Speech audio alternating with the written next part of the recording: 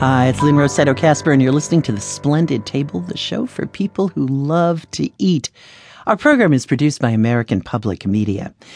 Well, today we're coming at summer cooking from a couple of different angles, like Chow.com's Techno Guy testing out the iPad in the kitchen.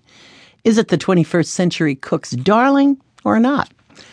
Veggie burgers. Talk about ignored. Talk about luscious. Well, at least they can be. We're going to be taking you beyond defrosting. We have got the DIY guide that's going to set you up. And while we're at it, we've got another DIY guide. Two pros who are going to talk about how to publish your own cookbook. They do it with great success, and I think you can too.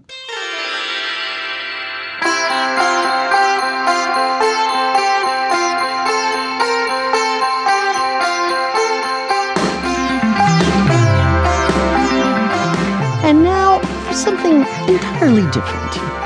That trek to the Himalayas, that trip that showed how tough a traveler you are, the one where all you had to climb with was a compass and a clothesline.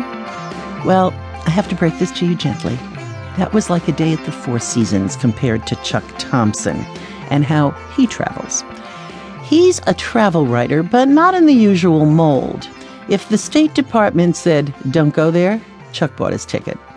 Well, the year he spent living dangerously became his book, To Hellholes and Back, Bribes, Lies, and the Art of Extreme Tourism.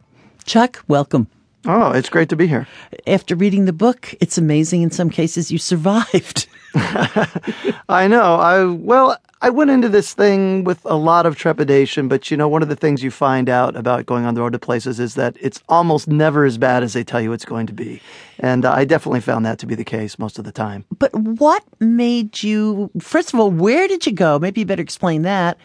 And then why? Well, I kind of wanted to confront some of these places that I felt were personally intimidating to me and also seemed to be intimidating to a lot of Americans.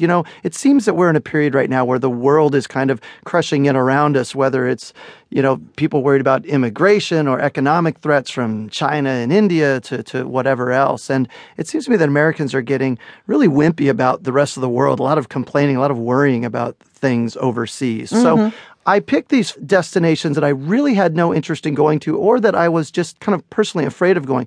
One, I'd never been to Africa, which for a travel writer is sort of silly. So I felt like kind of a fraud, even calling myself a travel writer who'd never been to Africa. So I went to the Congo. I also picked India, which intimidated me a little bit for the food, number one, and the kind of, rampant just poverty that I expected to find there. Mexico